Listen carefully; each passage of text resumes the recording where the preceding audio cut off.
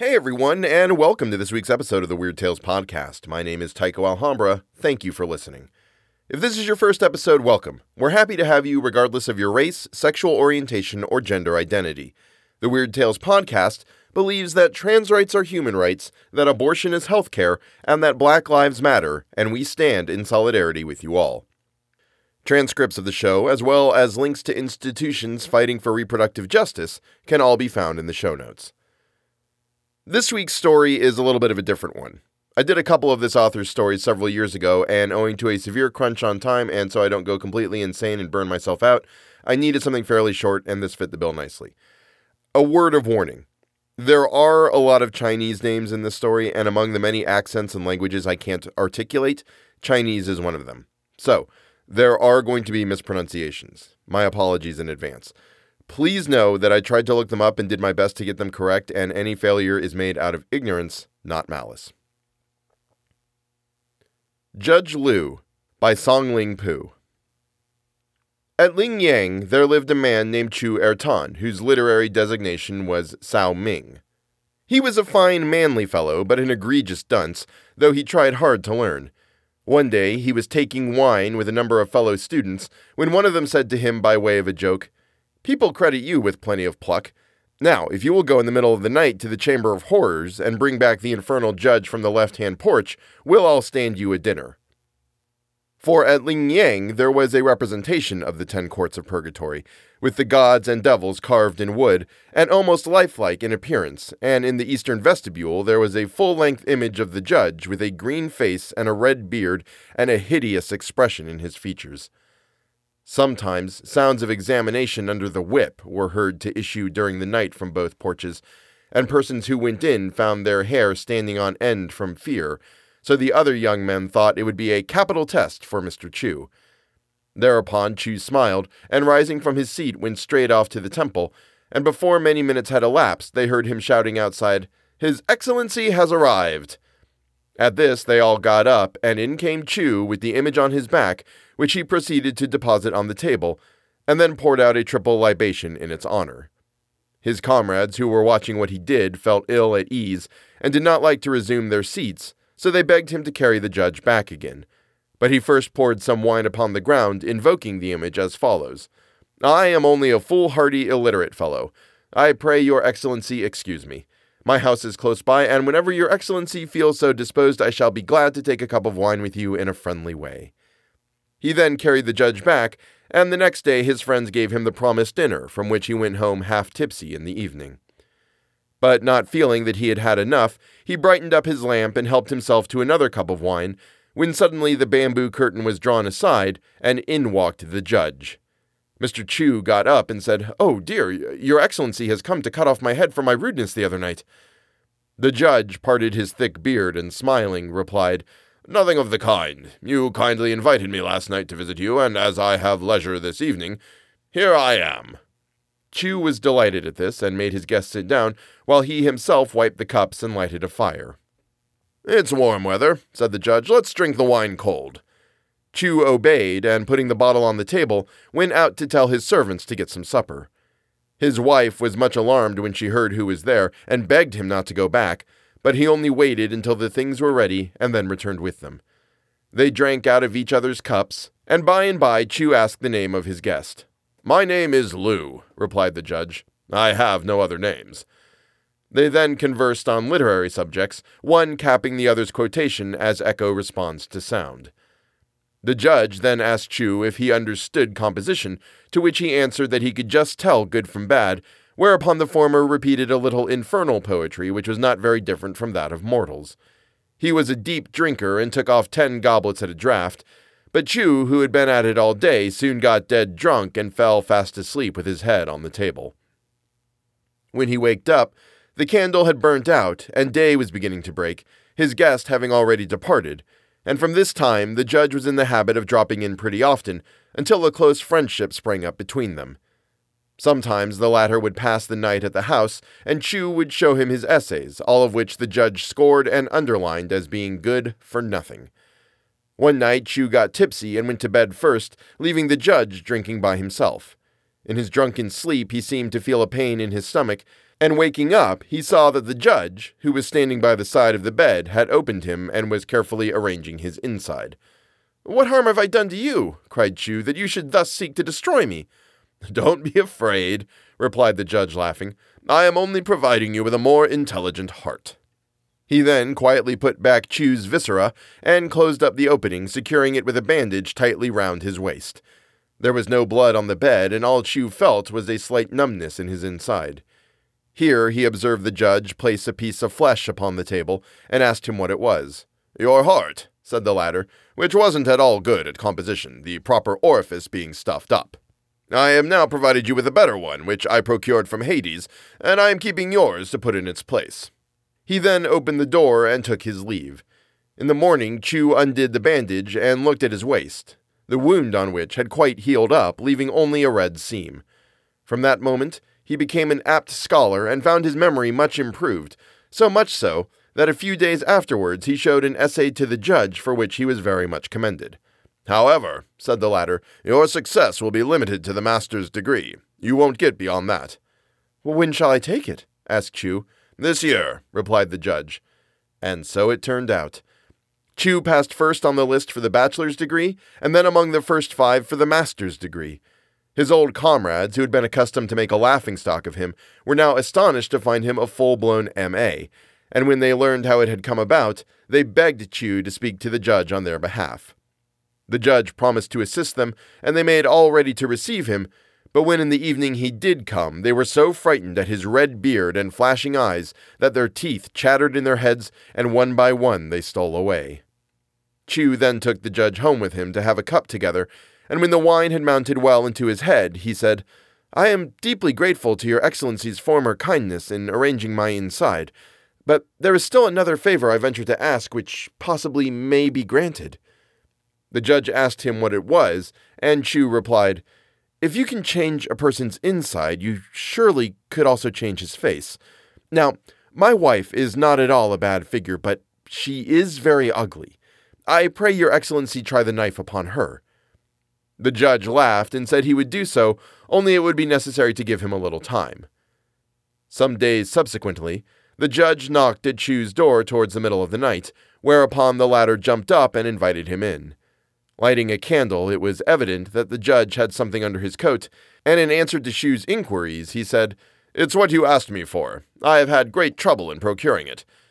He then produced the head of a nice-looking young girl and presented it to Chu, who found the blood on the neck was still warm. "We must make haste," said the judge, "and take care not to wake the fowls or dogs." Chu was afraid his wife's door might be bolted, but the judge laid his hand on it, and it opened at once. Chu then led him to the bed where his wife was lying asleep on her side, and the judge, giving Chu the head to hold, drew from his boot a steel blade shaped like the handle of a spoon. He laid this across the lady's neck, which he cut through as if it had been a melon, and the head fell over the back of the pillow. Seizing the head he had brought with him, he now fitted it on carefully and accurately, and pressing it down to make it stick, bolstered the lady up with pillows placed on either side. When all was finished, he bade Chu put his wife's old head away and then took his leave. Soon after, Mrs. Chu waked up and perceived a curious sensation about her neck and a scaly feeling about the jaws. Putting her hand to her face, she found flakes of dry blood, and much frightened, called a maidservant to bring water to wash it off. The maidservant was also greatly alarmed at the appearance of her face, and proceeded to wash off the blood, which colored a whole basin of water, but when she saw her mistress's new face, she was almost frightened to death. Mrs. Chu took a mirror to look at herself, and was staring at herself in utter astonishment when her husband came in and explained what had taken place. On examining her more closely, Chu saw that she had a well-featured, pleasant face of a medium order of beauty, and when he came to look at her neck, he found a red seam all around, with the parts above and below of a different colored flesh. Now, the daughter of an official named Wu was a very nice-looking girl who, though 19 years of age, had not yet been married, 2 gentlemen who were engaged to her having died before the day. At the Feast of Lanterns, this young lady happened to visit the Chamber of Horrors, whence she was followed home by a burglar who that night broke into the house and killed her. Hearing a noise, her mother told the servant to go and see what was the matter, and the murder being thus discovered, every member of the family got up. They placed the body in the hall with the head alongside and gave themselves up to weeping and wailing the livelong night. Next morning, when they removed the coverings, the corpse was there, but the head had disappeared. The waiting maids were accordingly flogged for neglect of duty and subsequent loss of the head, and Mr. Wu brought the matter to the notice of the prefect. This officer took very energetic measures, but for 3 days no clue could be obtained, and then the story of the changed head in the Chu family gradually reached Mr. Wu's ears. Suspecting something, he sent an old woman to make inquiries, and she at once recognized her late young mistress's features and went back and reported to her master.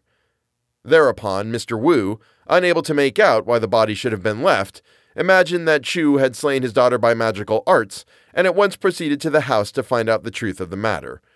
But Chu told him that his wife's head had been changed in her sleep, and that he knew nothing about it, adding that it was unjust to accuse him of the murder. Mr. Wu refused to believe this and took proceedings against him. But as all the servants told the same story, the prefect was unable to convict him. Chu returned home and took counsel with the judge, who told him there would be no difficulty, it being merely necessary to make the murdered girl herself speak. That night, Mr. Wu dreamt that his daughter came and said to him, "I was killed by young Tun Yen of Su Chi.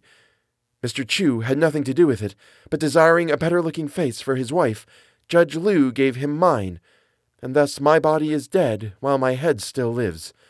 Bear Chu no malice." When he awaked, he told his wife, who had dreamt the same dream, and thereupon he communicated these facts to the officials. Subsequently, a man of that name was captured who confessed under the bamboo that he had committed the crime, so Mr. Wu went off to Chu's house and asked to be allowed to see his wife, regarding Chu from that time as his son-in-law.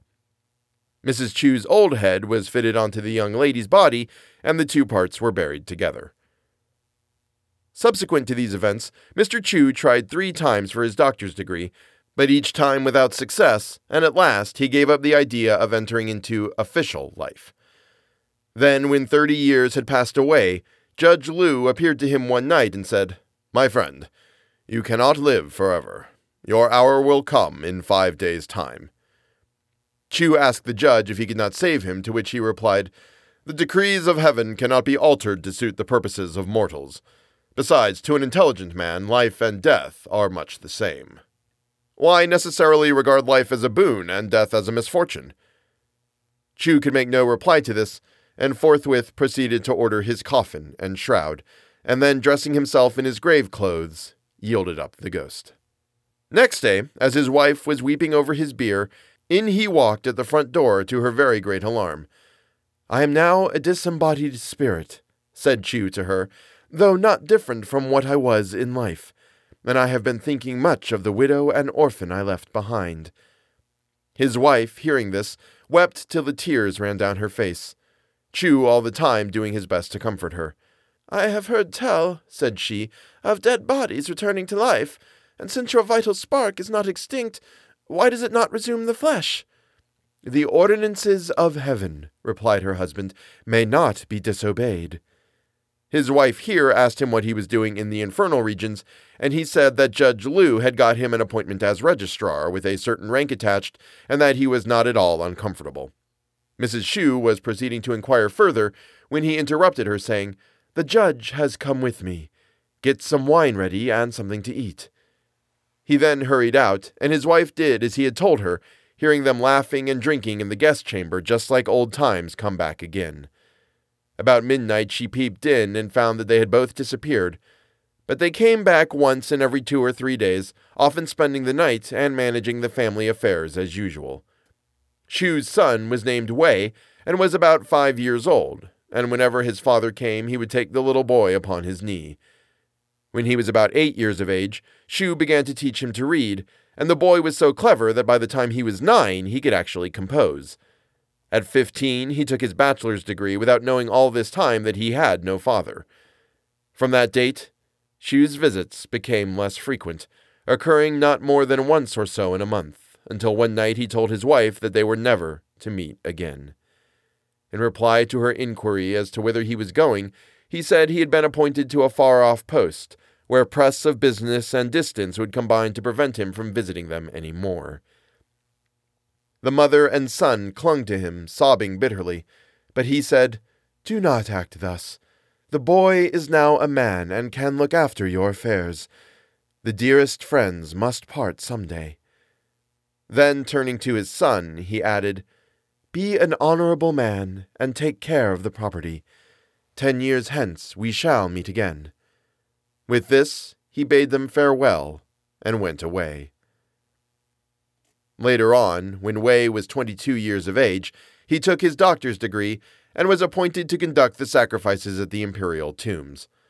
On the way thither, he fell in with a retinue of an official proceeding along with all the proper insignia, and looking carefully at the individual sitting in the carriage, he was astonished to find that it was his own father.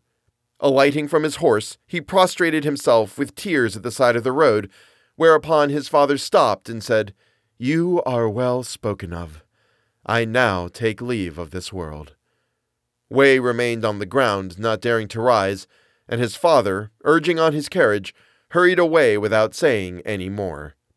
But when he had gone a short distance, he looked back, and, unloosing a sword from his waist, sent it as a present to his son, shouting out to him, "Wear this, and you will succeed." Wei tried to follow him, but in an instant, carriage, retinue, and horses had vanished with the speed of wind. For a long time his son gave himself up to grief, and then, seizing the sword, began to examine it closely. It was of exquisite workmanship, and on the blade was engraved this legend: "Be bold but cautious, round in disposition, square in action." Wei subsequently rose to high honors and had 5 sons named Shen, Xian, Wu, Hun, and Shane. One night he dreamt that his father told him to give the sword to Hun, which he accordingly did, and Hun rose to be a viceroy of great administrative ability. And that is the end of the story. Next week will be the last episode of the year, and I'll be doing a sort of recap of the year and what I have hopes for 2023. There will be a lot of fun announcements, so I hope you all get excited. If I can pull it off, it will be the biggest year of the show to date. If you enjoy the show and want to help support it, please feel free to join me on Patreon. Every dollar goes back into the show and is used to pay for things like hosting fees, guest readers, and the solid gold bathroom fixtures we install on a weekly basis. We change them out like every week because what's the point of solid gold if it's not gleaming? Joe Escott, Lauren Maines, and John McDonough, thank you for your support. Please go and get vaccinated for anything and everything you are eligible to get. If you see a Nazi out on the street, give him a swift kick in the nuts. And as always, remember that the most important step a person can take is always the next one. Thank you so much for listening, and I'll see you next week.